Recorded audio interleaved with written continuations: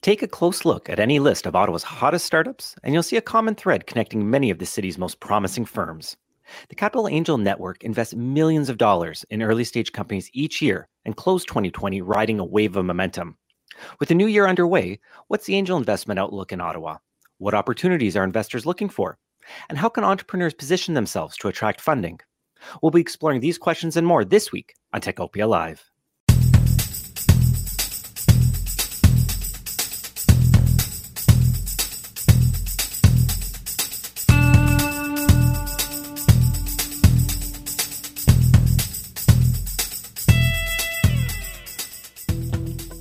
Welcome to Techopia Live. I'm Peter Kovesi from the Ottawa Business Journal, and I'm joined today by two fantastic guests. We have Nolan Beelens, the Executive Director of the Capital Angel Network, as well as Susan Richards, the co-founder of Number Crunch, one of the sponsors of Techopia Live. Welcome to you both. Thank you. Happy to be here. Thanks for having us. Susan, let's start with you. Can you briefly introduce us to Number Crunch and how it works with local tech companies? Absolutely. So Number Crunch is essentially outsourced finance. So we handle all your back-end support. And specifically to this conversation, we can help you get your books in order and help detail out that financial plan that can be used through due diligence to help you close rounds. Great. And now, Nolan, I know you're probably more used to being on the receiving end of an elevator pitch, but give us a real quick introduction to the Capital Angel Network and how it fits in with Ottawa's tech sector. Yeah, so the Capital Angel Network is a group of about 50 high net worth individuals who want to be investing in early stage startups, primarily based in the Ottawa region. And so a number of the companies that the OBJ and Techopia feature regularly have been backed by the Capital Angel Network. Great. So the last time that we had the opportunity to check in was about, I think, the tail end of summer of last year. Obviously, we're coming off a very, very disruptive period, but there was a lot of signs of momentum that things were starting to pick up. Give us a little bit of an indication. How did 2020 end as far as angel investment go? So 2020 really did end on a high note for us. We, beginning companies started to see some good opportunities in August and September. We actually held a meeting in the this summer because people weren't actually traveling. And that led to a much better quarter for Q4 for us. And in terms of deals closed and dollars invested and much back to, I'd say, pre-pandemic levels. It was really exciting to see that, to feel that we were very much back. And I'd say the main reason is that, most of the time when you're angel investing, when you're pitching your company, you're trying to tell a story of, this is what the company is now. This is what we're going to look like in 6, 12, 18 months. And, during the months of March, April, May, June, it was very difficult for companies to do that accurately. Really, no one knew how long the pandemic would last, how many waves there would be, and what the impacts would be on their businesses and their sales process, et cetera.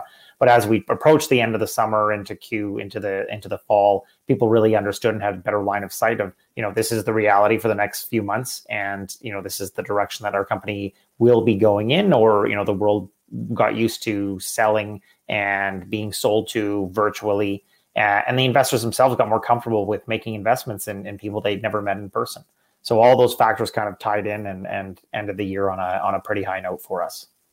Are you able to share any metrics about the size of the volume of investments that came through in 2020? Yeah, so in 2020, CAN invested just over $4 million into 20 companies. And so that is down about 75 to 80% of our numbers in 2019, which was reported by Techopia last year. But overall, I'd say that's given the historic nature of 2020, we're pretty pleased with how that went. Q1 did start very well for us. Q2 was actually okay because we still had some deals that were trickling in from pre-COVID. And we actually supported a lot of our portfolio companies who were looking for a bit of an extension, who were just, dealing with that uncertainty. And the angels really stepped up during that time. Q3 is where we saw a bit of a drop off. And that's where probably the most of that 25% gap took place. And that, we didn't see a lot of new opportunities in Q2 that would have closed in Q3. And as I said, Q4 was kind of back to business as usual. And we're excited that, and into Q1, into January here, I'm already aware of a few opportunities that are moving nicely, and it's definitely safe to say that we're back. That's great to hear.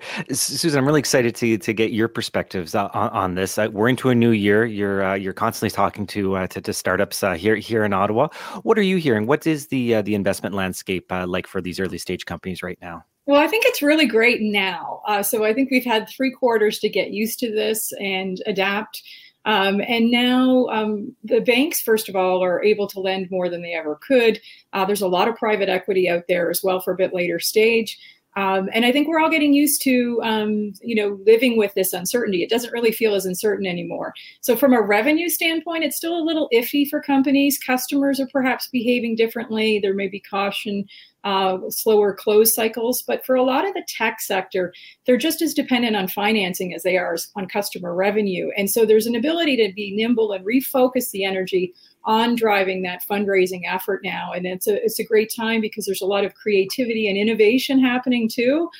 People are really pivoting and being customer centric and thinking of new markets and opportunities more than I would say a year ago. If we go pre-COVID, I think we're in a better place today than a year ago for fundraising efforts. So I feel very enthused about where we are now. Felt differently maybe a quarter or 2 quarters ago, but now feeling good. I think a lot of companies would echo that sentiment. I'd love to dig just a little bit deeper, just beyond sort of the numbers, beyond the overall sort of volume of deals, and sort of look at some of the trends that we're seeing. Nolan, when you sort of look at the types of investments that are being made, what are some of the sectors or specific opportunities that you're finding are particularly attractive to investors right now? So right now, actually, the group itself has really begun to diversify, right? The Capital Angel Network was born out of the telecom industry. It evolved to a lot more of a software SaaS focus. And now we're seeing just a broader range of investors participating in the network, and those interests are now broadening. So 2 of our biggest deals this year were in biotech. We've had a couple clean tech deals come through as well. We still, are investing in the more typical software SaaS type of activities, and those companies continue to do well pre and post pandemic. It's definitely been a massive boost. Obviously, there was a lot of press this week around Rewind's big close. They've done very well in a post pandemic world, and we're happy to be. I think we've invested now 3 rounds with them, and wish them all continued success as they grow. Another company that's seen great growth it was a new investment, was a company called Massive, which does file transfers for very large files done very quickly. And again, you can imagine that was a good company to have prior to COVID, but now it's absolutely kind of a necessity in most businesses, since you can't be, you have to be really disconnected and everything has to be done online. So it's interesting to see those companies get these tailwinds from COVID. As well as, Go4 raised another big round in Q4 as well. And, anything related to delivery as well as, obviously growing. So those are some of the trends that we're seeing. But again, we're also really broadening into biotech, life sciences, some hardware and consumer, a bit of fintech, which hasn't always been the case for the Capital Angel Network. So that's really exciting. That's something that we've pushed hard and it's taken a bit more time than we'd like. But now we're really doing our best to serve the entire ecosystem. And just as a quick follow-up, what are some of the factors that are driving that diversification? I think it's both just reaching out to new people, and a number of the angels, even if they have maybe a technology or software background, they themselves have a bit more of a thesis around how they want to be investing. And I think I alluded to this even last year, is that people want to be investing with their hearts a little bit more than their wallets, and seeing things that have positive impacts, not just, or places that you can make money. There are good markets, but also have an impact, whether it's on the health or of society or the health of the planet or anything else like that. I just find that so fascinating. I'd suggest that the word ecosystem is potentially a little bit sort of overused, but to me, this is such a great example of when you hear stories about entrepreneurs making successful exits, that's far from the end of the story. That then they can help use their expertise, use their background, use the lessons learned that they've accumulated to continue to help the Ottawa's tech sector continue to evolve and develop. Susan, I want to spend just a couple moments sort of touching on another theme, which is to really sort of help startups, in Ottawa, help understand how they can access financing. So, just to tap into your expertise a little bit. When should a startup be thinking about pursuing angel financing? When is that typically a good fit for an early stage company? Excellent question. I think because angels are individuals, it really can vary because it's a person-to-person contract and relationship. But overall, I think when you're going from concept stage into commercialization stage, that's the right time. So you've already done the work to have proof of concept. If you don't have revenue yet, you certainly have shown some traction in being able to close pre-sales. So that then what your funding is going to be used for is the marketing and the expansion of that customer acquisition. I think that's a key component of it. And you want to be able to have your finances in order and have a detailed business plan. So you have to be far enough along the line that you actually can enumerate the details of how you're going to execute your plan in a credible way. Angel investors are unlikely to want to read a large business plan, but they're going to ask questions that are going to flush out whether or not you've thought through those. So it's a key component of it, having your finances in order and having a detailed business plan and having proof that you can, evidence that you are your customers or potential customers are actively seeking your solution. I think those are the key things this is a finance bias. There's a lot of different perspectives to have, and certainly this is only one component of it. So I don't mean to represent all components, but if you're missing that CFO at the table, I think that's a good mindset to think through if you don't have that number cruncher in your founder team.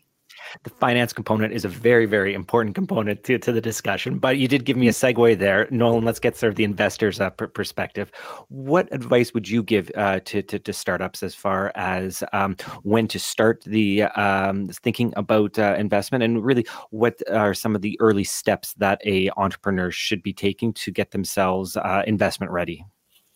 So I think the biggest piece that might be missing there is that most of these investments are relationship driven. Anytime you can build a relationship with an angel investor, and many of the companies that we see get investment have engaged with the angels, whether it's through advisors or accelerators or things like that, for months beforehand. And then when it comes time to ask for money, the decision is very quick.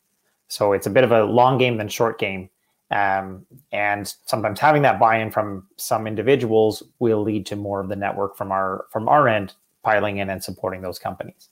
I think Susan was right on about being able to project out and understand where you're going and what you're doing with the money.